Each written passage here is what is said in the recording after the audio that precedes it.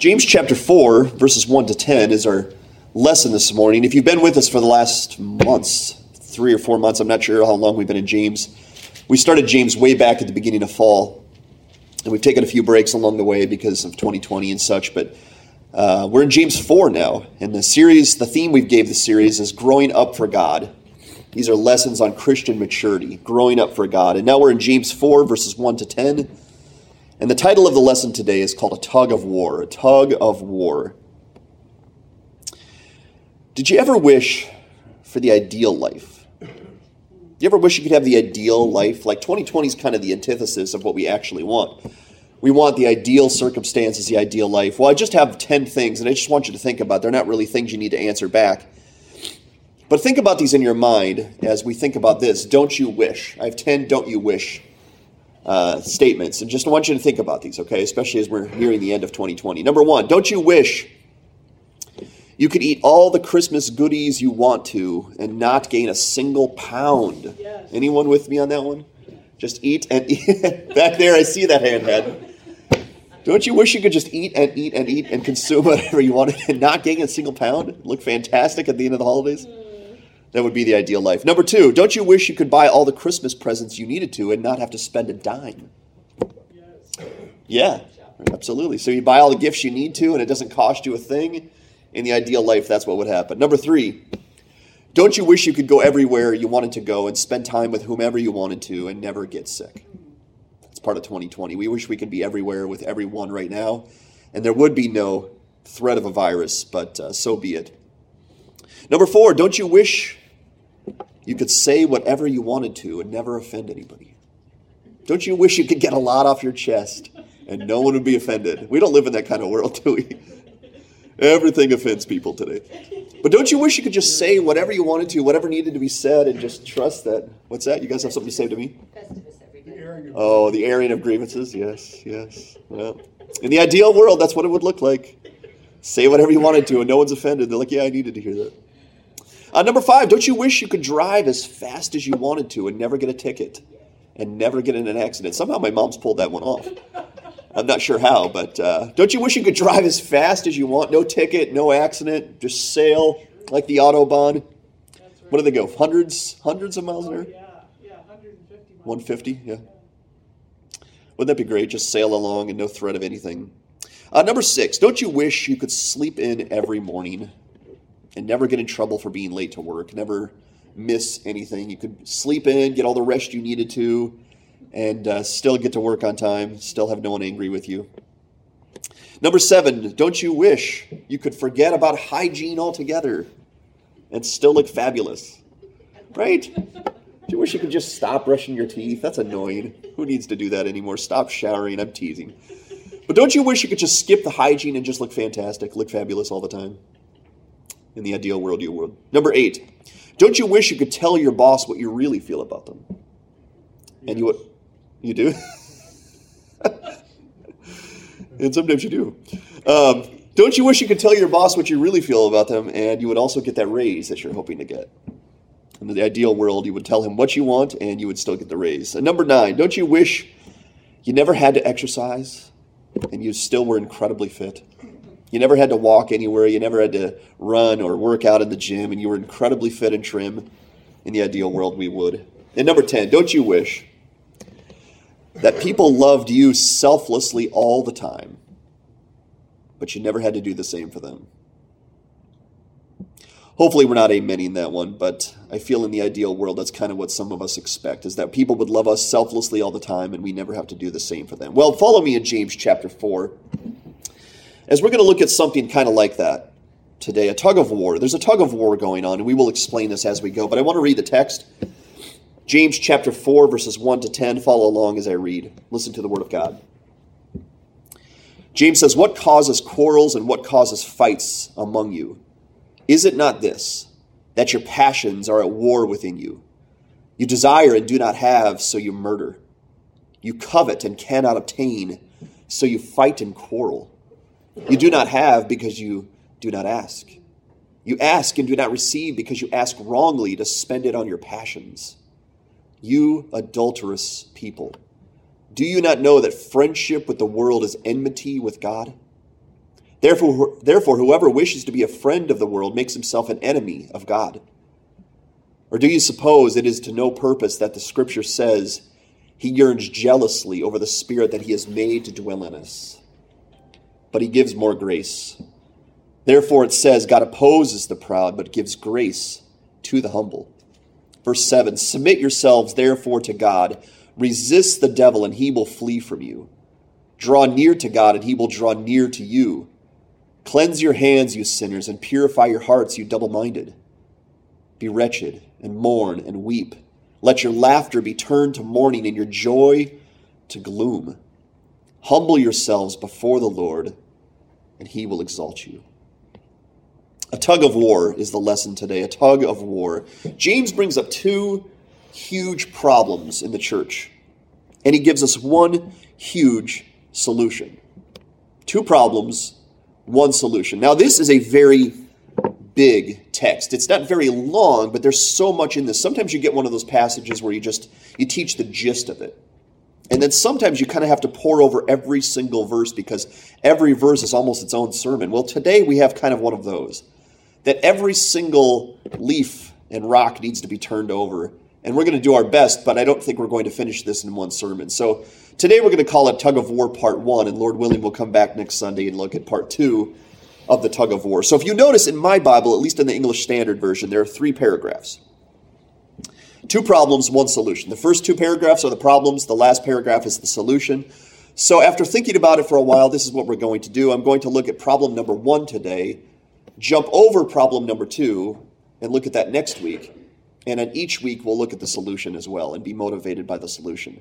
So today we're going to focus on problem number 1, which is verses 1 to 3, which is quite bluntly selfishness and greed. The first problem here that the church is dealing with in the book of James is selfishness and greed. Let's read it again, verses 1 to 3.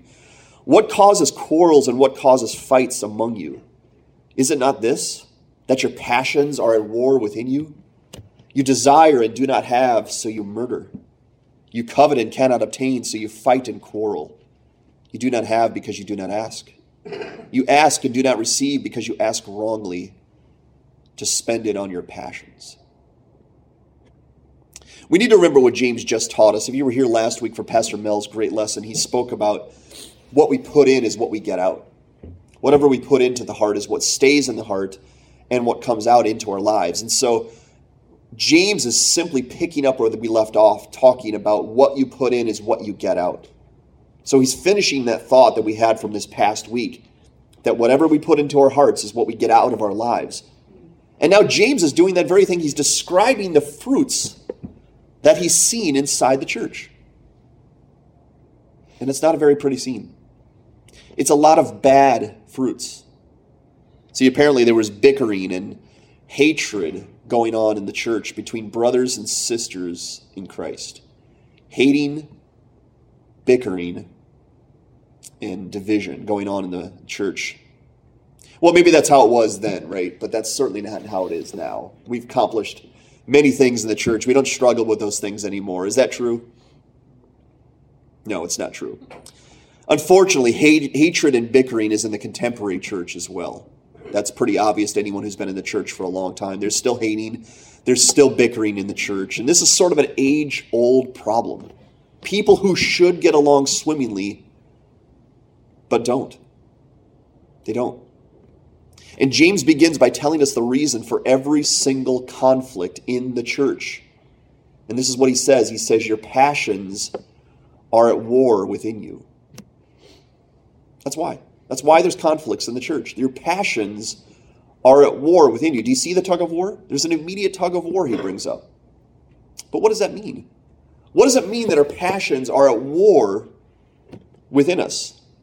Well, I'm going to give you a little bit of a doctrinal lesson here before we move on this morning, because we need to understand why there's such an inward struggle in every Christian's life. You see, every single Christian has this inward struggle. Regardless of your level of maturity, there's still an inward struggle inside each one of us.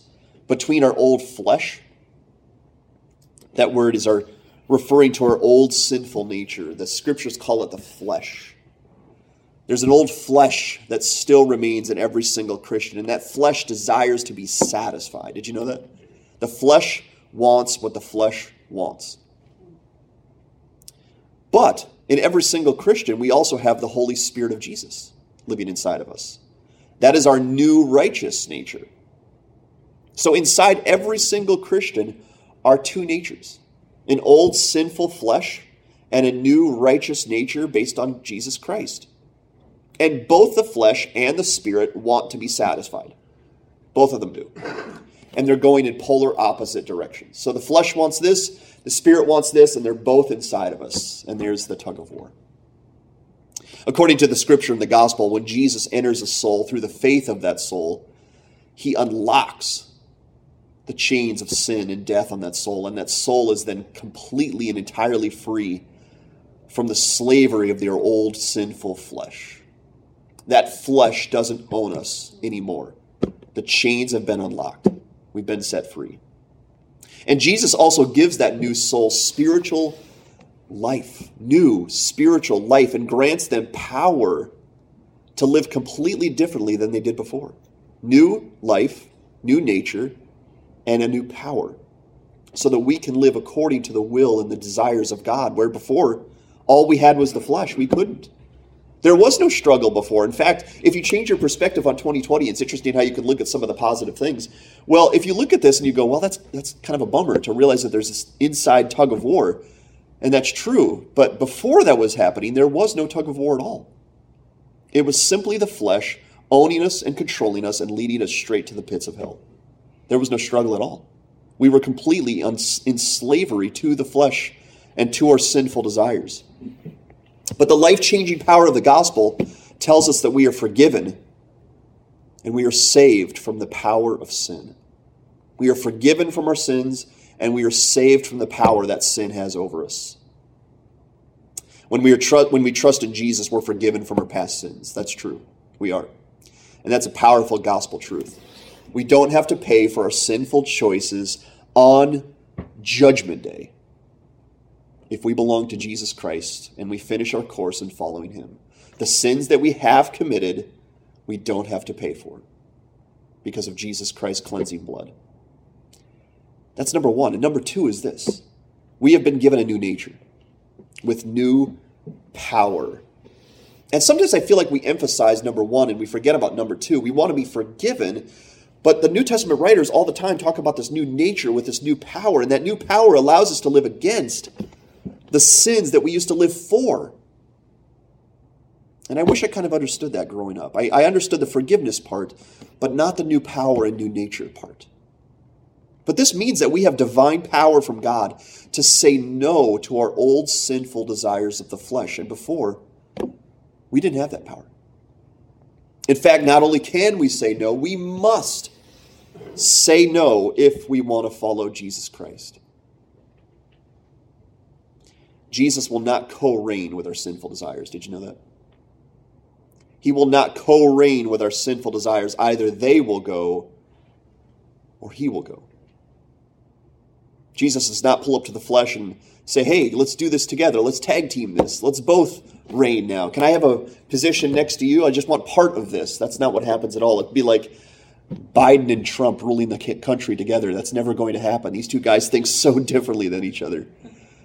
So Jesus and the flesh will not co-reign in the soul. It's either Jesus or it's the flesh. But I want you to notice it's not an automatic thing that takes place, okay? Just because Jesus comes in, it doesn't mean there's no struggle anymore.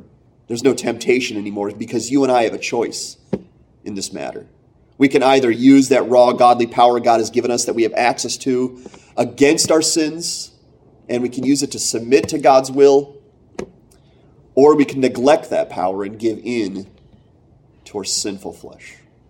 So we have the power, but we have a choice what to do with that power. Use it or neglect it. I think for a long time in my life I had access to the power, but I was neglecting that power, and I continued to make choices to give in to the sinful flesh. Or remember when we talked about the story of Lazarus, when Lazarus dies and Jesus goes to his tomb, and Lazarus had been dead for 4 days, and Jesus goes to the tomb and yells into the tomb, Lazarus, come out. And Lazarus in a moment is made alive. And now Lazarus has a choice whether to come out of the tomb or stay in the tomb. That's kind of what we're talking about today. When Jesus comes in, he kicks off the old chains that own us, and he gives us new life with new power. But he also gives us that same choice to continue to stay in the tomb or to come out of the tomb and live like a new person. But the sinful flesh remains in every Christian until we reach full sanctification in Jesus. That's a big word, isn't it?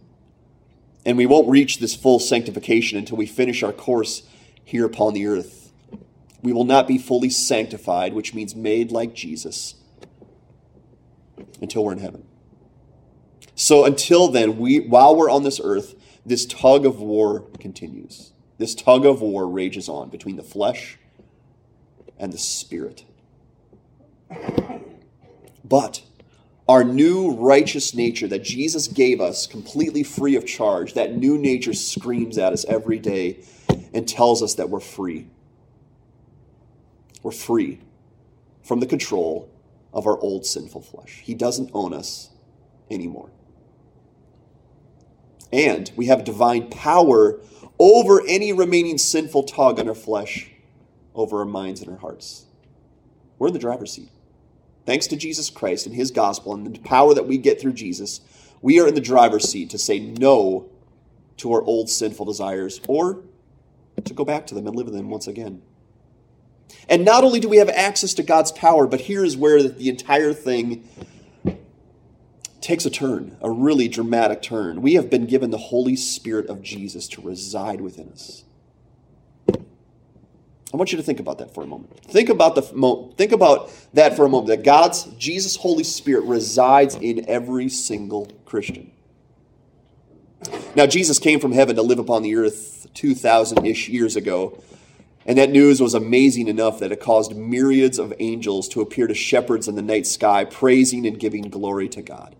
Right? We celebrate that this season. The angels appeared to the shepherds in the night sky, telling them the news that the Christ child was here, praising God and giving glory to God. It was amazing enough that wise men traveled miles upon miles just to take a glimpse at the Christ child. It was amazing enough that we dedicate an entire season to the celebration of Christ's birth and advent. The Son of God came to this earth to live with us, and we glory in that day, and rightly so. The name that was given to the Son of God was Emmanuel, which means God is with us. Isn't that a powerful name? Emmanuel, which means God is with us. That's what Jesus' name means. And as amazing as that news was, you might say it's shallow compared to the news that Jesus gave his disciples when he was about to leave the earth and ascend back to heaven. It comes from John 16, 7-11. I want you to picture the scene. For 3 years, Jesus had been with the disciples, guiding them, instructing them, teaching them, counseling them, giving them power, letting them see his miracles for 3 years. And then Jesus dies, and it looks like it's over. And 3 days later, Jesus resurrects, and it looks like it's back on. And everybody's happy again. And then Jesus tells his disciples, I'm going to leave you permanently. I'm going to leave you here upon the earth indefinitely. And so let's pick up the reading in John 16, 7-11. Listen to what Jesus says, because it's interesting language. He says in verse 7, Nevertheless, I tell you the truth, disciples of mine, it is to your advantage that I go away. Wait, what? It's to my advantage, Jesus, that you go away? How can that possibly be? I've had your power, your influence, your discipleship for 3 years. You've been next to me for 3 years. You've been watching over me for 3 years. How is it possible that it's to my advantage that you would go away? And this is what Jesus says to his disciples. He says, For if I do not go away, the Helper will not come to you. But if I go, I will send him to you. Wait, what? The Helper? Who's this Helper? He goes on to say, when the Helper comes, he will convict the world concerning sin and righteousness and judgment. Concerning sin, because they do not believe in me. Concerning righteousness, because I go to the Father, and you will see me no longer. Concerning judgment, because the ruler of this world is judged. Guys, the Helper is the Holy Spirit. When Jesus said, I'm leaving, but it's to your advantage that I leave, he's saying you're about to upgrade. You're about to get an enormous upgrade. You're about to go from having me next to you to having me live inside of you. I know you're sad. I know it's hard to think of my physical presence not being next to you from now on, but it's actually going to be a significant upgrade. And guys, I want us to understand that today. The Holy Spirit lives inside each one of us if we've given our lives to Jesus Christ. Jesus lives within us. Now, there should be an entire season dedicated to that spiritual advent. Jesus came at Pentecost in Acts chapter 2, there in Jerusalem, and he resided with his people in such a profound way. And now everyone who trusts in Jesus and submits their lives to him receives this Holy Spirit to dwell within them. Every single Christian, not just apostles, not just pastors, everyone who turns and trusts in Jesus Christ gets Jesus to live inside of them. In 1 Corinthians 6, 19-20, Paul writing, he says this. He says, "Do you not know that your body is a temple of the Holy Spirit within you, whom you have from God? You are not your own. You were bought with a price, so glorify God in your body." Your body is a temple of the Holy Spirit within you. Now, there used to be physical, literal temples, right? Remember that from the Old Testament? From the New Testament, they would have places where they would meet and gather with God. God would meet with them in the temple. So that was really special. You would travel to the temple in efforts that God would come to the temple and you would meet there together. And now Paul is saying the temple is now your body. I meet with you 24/7 in your own body because I have made your body my holy temple. My Holy Spirit now resides inside your body. And maybe we become numb to that. Maybe that's not a big piece of news anymore, but it should be. I mean, that's a shocking, powerful piece of news that Jesus Christ came to earth and then he says, I'm going to live inside of you from now on. Not next to you. Not around the corner. Not teaching up in the pulpit. I'm going to be inside of you. And he's basically telling us we don't need Jesus living next to us. We don't need him living next to us because we have him inside of us. And I want you to think how profound that truth is. Anyone worried today? Anyone scared? Anyone doubtful? Wouldn't it be great if you and I could have a little bit of God to overcome all of that? That would be the ideal world, right? If God's power and God's peace would come upon me to deal with everything that 2020 is throwing at me. Man, that would be great. If God could just give me a little bit part of him and who he is, I could conquer and overcome everything in this world. That would be tremendous. But James is saying, oh, Christian, you have so much more than that. Jesus, the very Christ and Son of God, lives inside of you.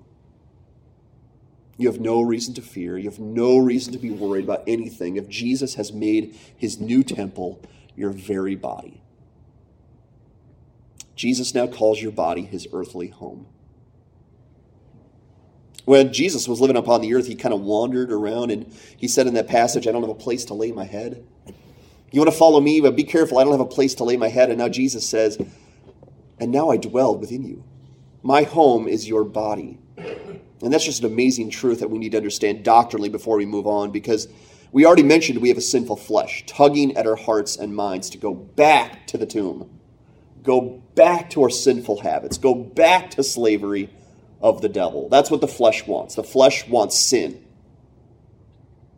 And we also have a really powerful enemy called the devil, who every single day is seeking to destroy us. Think about this. If we have a really strong flesh who wants sin, so you could basically say we want sin because the flesh is us, old us, but it's still us. And we have a devil who's really powerful, really crafty, and wants to destroy us by sin every single day. Why haven't we been destroyed yet? If that's true, and it is true doctrinally, why haven't we been destroyed yet? We want sin, and the devil wants us to have sin. Well, it's because Jesus' Holy Spirit hates those sinful desires that we used to live for. And he's not going to allow us to go back to them and live in them any longer because he died.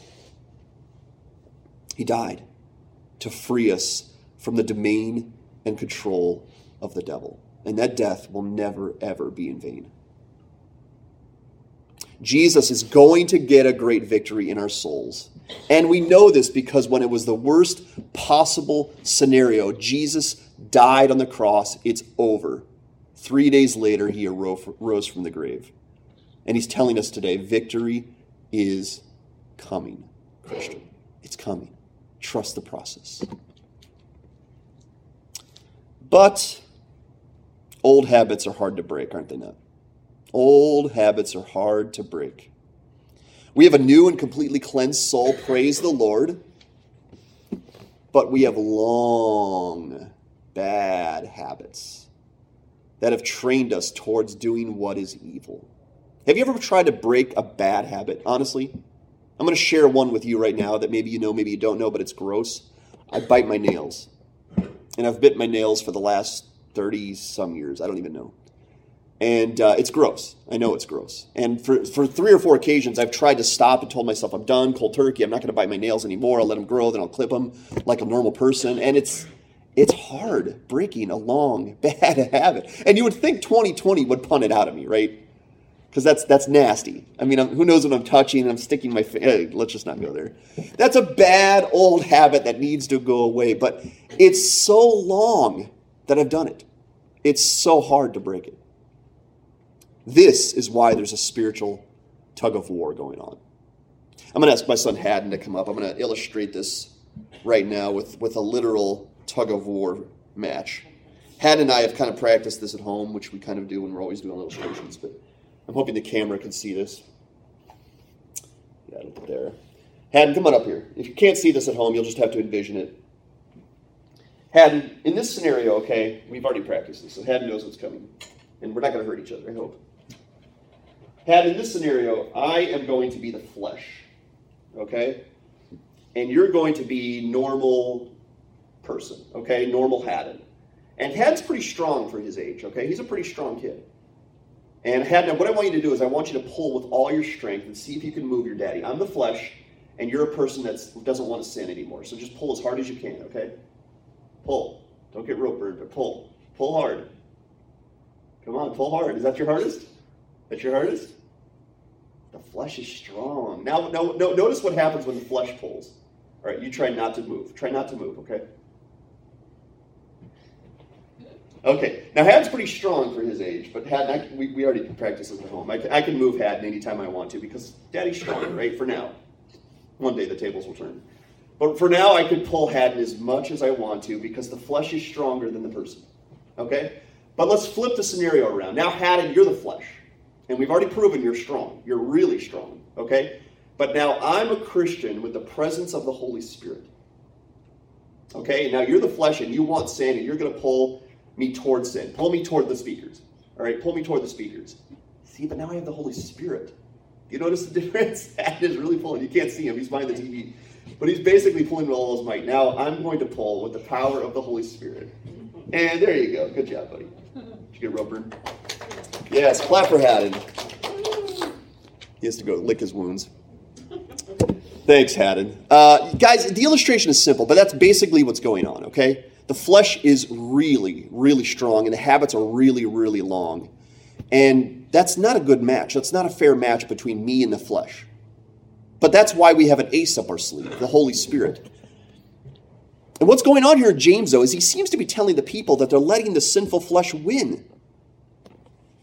They're losing to the flesh by not utilizing the power they've been given over that sin. They're still losing to the flesh. Their old sinful habits and desires are telling them life is about them. And others in the church are thinking the exact same thing. Life is about them. So instead of two people seeking the welfare and betterment of each other, they're both acting selfishly and both acting greedily. And now we have a conflict in the church between two eternal brothers and sisters in Christ, and neither is getting what their sinful flesh wants. So there's a conflict. And it's so sad and so devastating because this is the opposite of love. It's the opposite of love. James mentions 3 really evil things taking place in the church. Let's go over these again.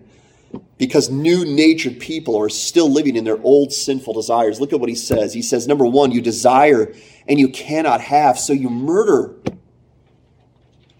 You desire and you cannot have. That's your flesh. You cannot get what your flesh wants. So you murder. You remember the old story with King David and Bathsheba? That actually happened.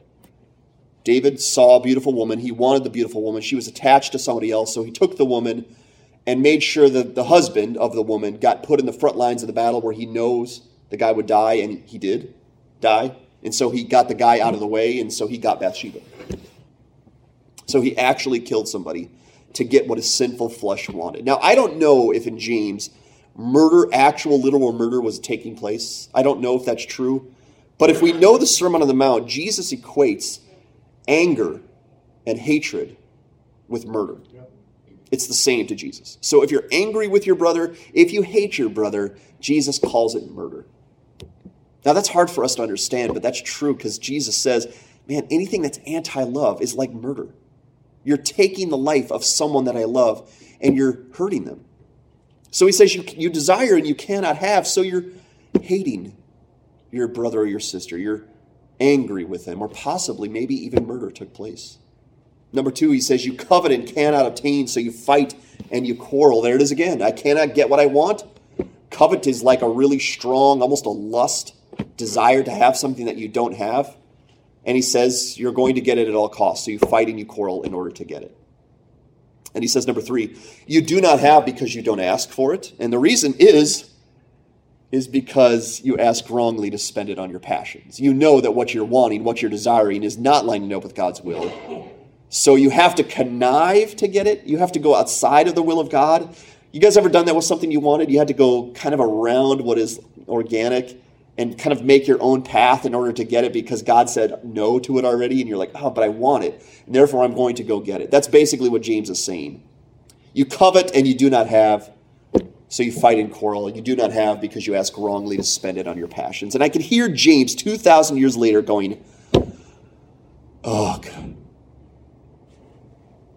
I want you to think about this. People who have Jesus actually living inside of them are murdering, hating one another. They're fighting with each other and desiring to get more stuff to satisfy their fleshly, sinful desires. What's going on here? What is going on here? This is a huge problem in the church then and now. This is still going on today. We've been risen from the dead, have we not? We've been commanded to love each other as Christ loves us, have we not? But we're still hating. We're still bickering. We're still living selfishly. We have grown-ups, adults, in the church acting like selfish children. You ever watch those sporting games, those athletes who, they're like 35 years old and someone pushes them and they foul them and they don't like that, so they push them back, and then there's a scuffle and there's a fight. Well, how many years ago was it? The Malice in the Palace, 15 years ago or something like that? Where basically these guys, they got into a scuffle because the one guy fouled the other and he didn't like it. It was a little harder than he wanted, so he pushed back. And suddenly they were fighting each other, and suddenly they were fighting all the fans too. It was like one of the craziest scenes in sports. And so I remember the commentators going, man, they're acting like children. I remember them saying that. These athletes are acting like little children. Or road rage. Anyone ever been involved in road rage? Somebody cuts me off and I don't like that because I was sailing along. Not mentioning any names. I don't like that, so I'm gonna pass them and get in front of them and slow down so they know how wrong they were. Guys, that's childish. No slow down? You just sail by them? That's what we're talking about today, okay? That's adults and grown-ups acting like little children. And the fact that we have to keep reminding each other to love and not be self-centered proves we're not doing very well in the tug of war. We have to be reminded to love. See, guys, love is elementary in the Christian faith. Did you know that? Love is elementary in the Christian faith. There's Sherlock Holmes saying to Watson, elementary, my dear Watson. Love is elementary. It's not a deep, hidden doctrine for the long-tenured Christ follower. You don't find love 20, 30 years into your Christian circle and go, oh yeah, love's important. Man, I'm glad I found that. No, you find that at the beginning. It's the ABCs of practical Christian living. Even children can understand love because it's so basic. But you could tell the people James is writing to here are pretty bad at loving each other. They're hating each other to the level James calls it murder. They're fighting. They're embroiled in all sorts of conflicts. They're judging each other, as we're going to learn later in James chapter 4. And they're desiring only what satisfies their sinful flesh. What is going on here? In James 1, we found out that these people were scattered and were facing persecution since they were faithfully following Jesus. That's how James opens. To those who are dispersed and scattered because of persecution. And it would be tempting to think that those people who are enduring persecution for Christ's sake have to be experts at loving one another by now, right? If you're facing persecution and you're still following Jesus Christ, well, then you must be an expert Christian and an ace at loving one another. But in reality, they were experts at judging. Experts at being critical. Experts at gossiping, at backbiting, and tearing people down. Does it sound similar to today's church? Should be experts at love, but we're experts at quite the opposite. Because we don't seem to be winning this spiritual tug of war so far. But it's a strange thing to consider. It's strange because we're still very religious. I mean, we're here. We're singing songs. We regularly go to church, most of us. We regularly read our Bibles, most of us. We regularly pray and give offerings to the church. We worship God so passionately that we cry and we lift up our hands. Based on our religious duties, we're obviously Christians, right? I mean, it's clear based on our religious duties. But why does our religion often stop short of loving one another? I want you to recall what James said in James chapter 1. He talks about pure religion. He says at the end of James 1, if anyone thinks he is religious and does not bridle his tongue, but deceives his own heart, listen to this person's religion is worthless. Religion that is pure and undefiled before God the Father is this: to visit orphans and widows in their affliction, and to keep oneself unstained from the world, which worldliness, teaser for next week, is our second problem. It's clear that we have a religion oftentimes that's falling short of loving others. And this is why the scriptures so often remind us of love. It's so basic, but it's so easy to lose track of. And it's also so true that love is so profound that the devil himself will trade us any other part of religion as long as we don't love one another. He doesn't care how religious we are, as long as we don't love. Let's remind ourselves of love by looking at a few passages quickly here. Let's look at 1 Corinthians 13, 1-3. Paul says, if I speak in the tongues of men and of angels but have not love, I'm a noisy gong or a clanging cymbal. And if I have prophetic powers and understand all mysteries and all knowledge, and if I have all faith so as to remove mountains, but have not love, I am nothing. If I give away all I have and deliver up my body to be burned, but have not love, I gain nothing.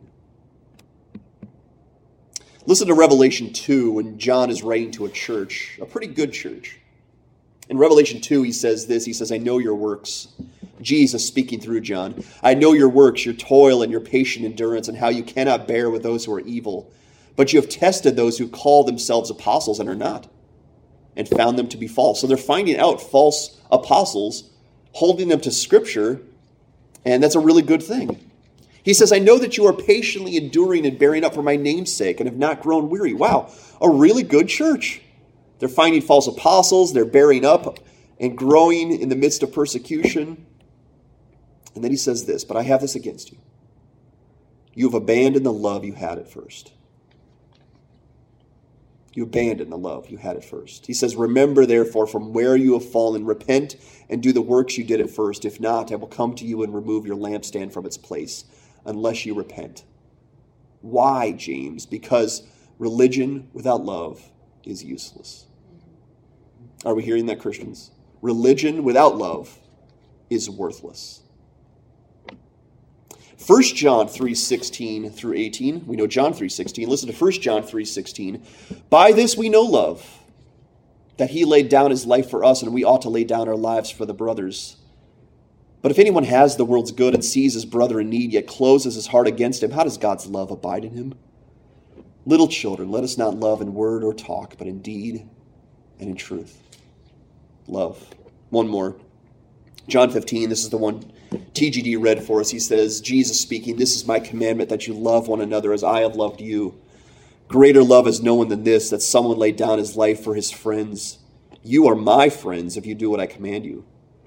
No longer do I call you servants, for the servant does not know what his master is doing. But I have called you friends, for all that I have heard from my Father I have made known to you. You did not choose me, but I chose you and appointed you that you should go and bear fruit, that your fruit should abide, so that whatever you ask in the Father in my name, he may give it to you. These things I command you, so that you will love one another." You can't miss love and be a Christ follower. We are reminded so often in the scriptures that love is the most important part of the Christian religion. And I said the devil, he'll trade us anything, any other part of religion, because he knows that love is what truly makes us like Jesus. Love is. Without love, none of it matters. And without love, we are wrong in everything. See, the Pharisees, these people who Jesus encountered so many times, had religion coming out of their eyeballs. They were so religious, so pious, so law-keeping, but they didn't walk in love. And Jesus had more difficulties with the Pharisees than he had with anybody. The religious leaders were the ones always embroiled in conflict with Jesus Christ because they didn't care about love.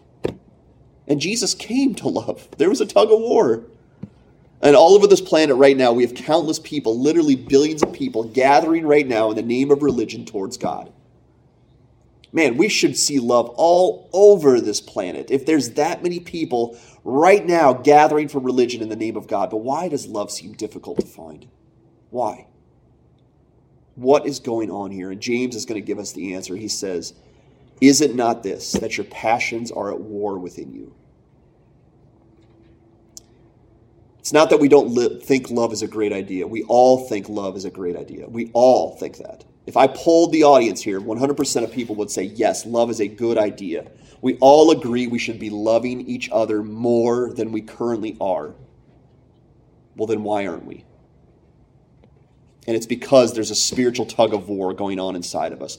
We want to love, and at the same time, we don't want to love because it's costly to love. And we're consumers.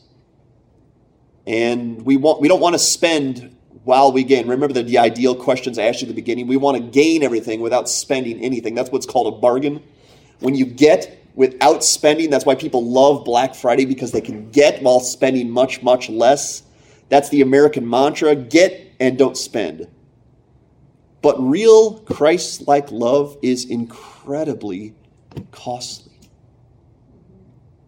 I mean, in order to understand that, all we need to do is look at what Jesus did and know there's no bargain.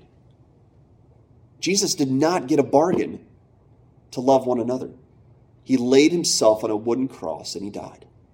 That's how costly love was. He spent everything, every penny, every ounce, so that he could love us. And then he says, "Love like I have loved you." There's no bargain here. Now, if we could find a way to love like Jesus loved us without spending any time, any money, any energy, we'd all be doing it regularly, just like every other part of religion. We'd all be doing it because there's very little cost. But love is the thing that identifies us as Christ followers, not our religious duties.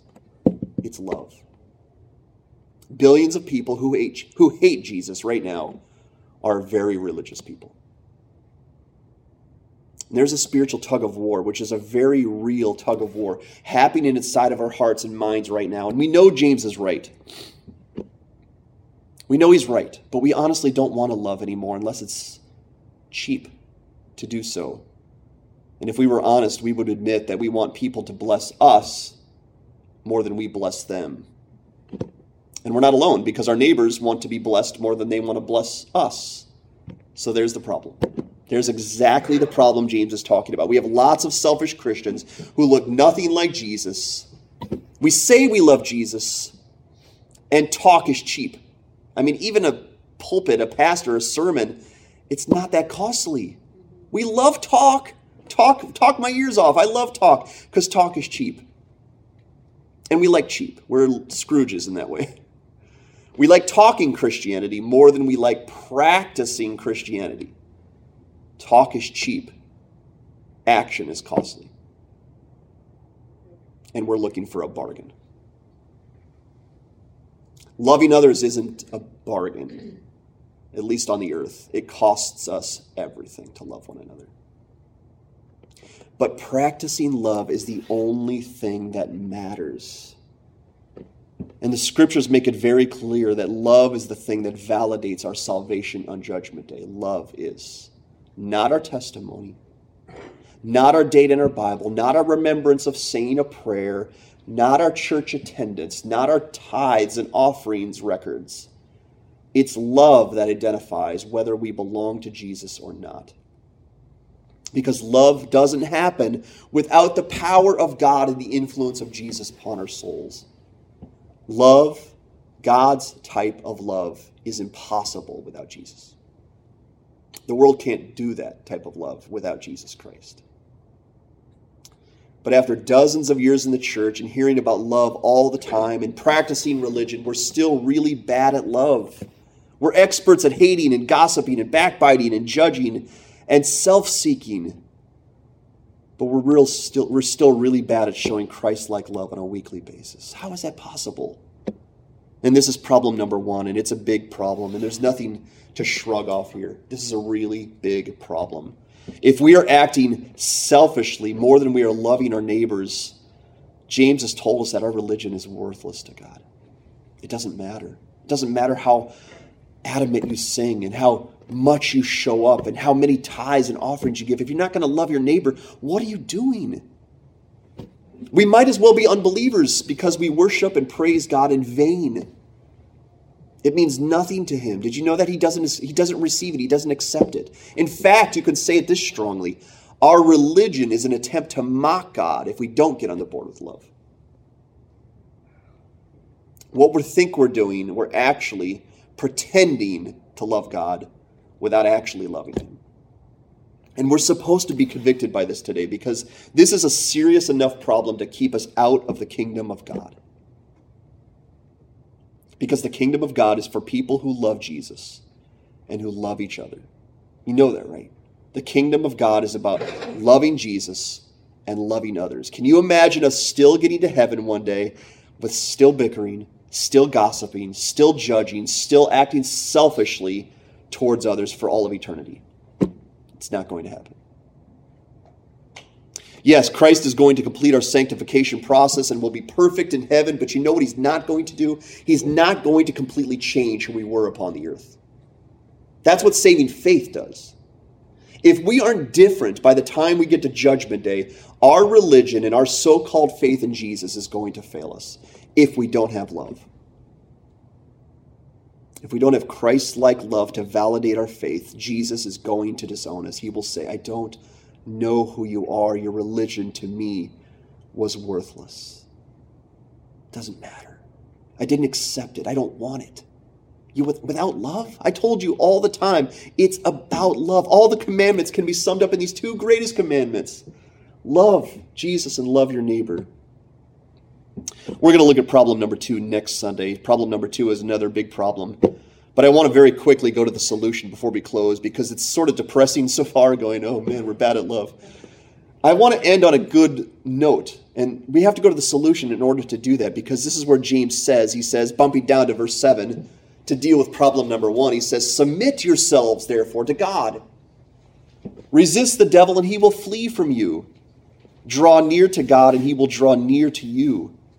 Cleanse your hands, you sinners, and purify your hearts, you double-minded. Be wretched and mourn and weep. Let your laughter be turned to mourning and your joy to gloom. Humble yourselves before the Lord, and he will exalt you. Guys, in the spiritual tug of war, we have an ally, a mighty, mighty ally, and it's God himself. Remember the Holy Spirit? We have a mighty, mighty ally. And we have to understand the tension here today. We are in a battle for our souls. The flesh will have its desires and will have victory over us. That's the flesh's goal, to gratify its desires and to have victory over the soul, no matter the cost. And the Spirit of Jesus is stronger than the flesh and the devil. And he wants our eternal health and victory, and he will never get up until we have finished our course. I mean, praise the Lord, right? That the Spirit is not going to let us lose. He is not going to let us lay down in this battle. He's going to yell to us, get up and pull. It's a tug of war. And yet, as always in the Word of God, there is a step of discipline you and I must take for this victory to take place. This isn't automatic. It is going to be a step of discipline that we have. And James says we have to do the obvious. We have to submit ourselves to God. We have to give our lives to God. If you want to win the spiritual tug of war, your life now belongs to the Lord. Because you cannot win it without him. Your life has to be handed over to Jesus. And if you're not willing to submit your life to Jesus, this battle's over. We're already losers. Because we cannot win this tug of war without spiritual, divine, God-like power. And submission to God should be obvious by now, guys. God's team is going to win. His team will win. Spoiler alert, God will win. And we want to make absolutely sure that on the last day, we're on his team. Because he's going to win. And I want to be on that team. And I want you on that team when the end comes. James says this. He says, resist the devil and he will flee from you. Isn't that an amazing promise? Resist the devil and he will flee from you. In the spiritual tug of war, the devil will run away from me if I simply resist him. Well, has anyone ever heard that verse on its own? Has you ever heard that verse on its own? Resist the devil and he will flee from you. I've heard that countless times just kind of on its own. Taken out of context. But honestly, guys, there's a step one to that. That's step two of the process. Step one that's kind of like in the background there is really important to step two. In fact, step two is an impossibility without step one. Because I want you to consider before you flip the slide there, Luke. I want you to consider that I want to defeat the devil. Okay, I want to defeat the devil. I don't want to lose in the spiritual tug of war. So I'm going to resist the devil and he's going to flee from me. So let's make this let's scale this to an earthly metaphor here. Let's imagine that I get in a scuffle with the biggest, strongest, best fighter in the world, okay? And he's so much stronger than me that he can do whatever he wants to me. He's going to fight me. He really hates me. He's really angry with me, and he wants to hurt me. But I don't want to lose to this guy because he could kill me. So someone comes up and whispers me in my ear and says, hey man, just resist him, and he'll flee from you. Does that give me a lot of confidence? Does that give me a lot of encouragement to stand up in my full glory to this man and resist him and hoping that he's going to take one look at me in all my glory and run away? Saying, well, I don't want any piece of Todd. Look how big he is. Look how strong he is. And that happens so much in the Word of God, guys. We yank promises out of context without noticing the conditions to the promise. James says, next slide now, Luke, submit yourselves, therefore, to God. Resist the devil and he will flee from you. Do you notice the difference? How is that different than what, just taking the verse out of context, resist the devil and he will flee from you? Because when I submit myself to the Lord, James is telling us that God is now going to fight for us and with us. So back in my scenario, let's assume the biggest, strongest, best fighter in the world wanted to beat me up or even kill me. He's in pretty good shape to get that done. I'm not that strong. I'm not that big. I'm not that great of a fighter. But if I came back at him with a team of Navy SEALs, do you think he's going to run away from me? Yes, he will. And that's the difference. Do you notice the difference? Otherwise, why would the biggest, strongest, best fighter in the world run away from me? Why would he run away from me? Who am I? He could knock me into next Tuesday. But the devil will flee from us when two things happen. The devil will run away when we submit our lives to Christ and his will, at the cost of getting what we want. And number two, we resist him. And we don't let him pull us the other direction. It's just like the tug of war illustration. I have the power of God, and all I need to do is pull. And if I pull, and the devil notices I'm winning because I'm strong in the Lord, he's going to leave. He's out of there. He's a smart warrior. He's not going to fight a battle he can't win. If he notices my resistance in the strength of God, he's out of there. And James says, draw near to God, and he will draw near to you. draw near to God, and he will draw near to you. Or in my paraphrase, speaking primarily to myself, you can't do this on your own, dummy. You have full access to God's strength, his wisdom, and his grace through Jesus Christ. Use it. Use it.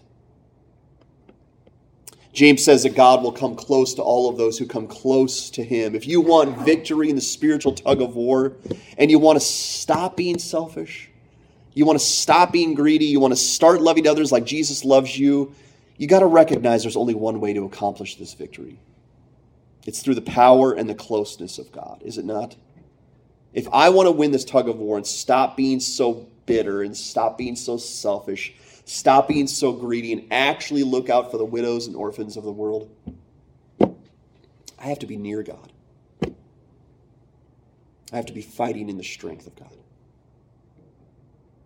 When we submit ourselves to God and to his will, when we resist the devil's attacks to go back to our selfish desires, and if we stay close to God and his word, then the tug of war will be far less tug and much more dragging the sinful flesh into submission to Jesus. James ends this passage by saying something that's probably no one's life passage. He says, "Cleanse your hands, you sinners, and purify your hearts, you double-minded. Be wretched and mourn and weep. Let your laughter be turned to mourning and your joy to gloom.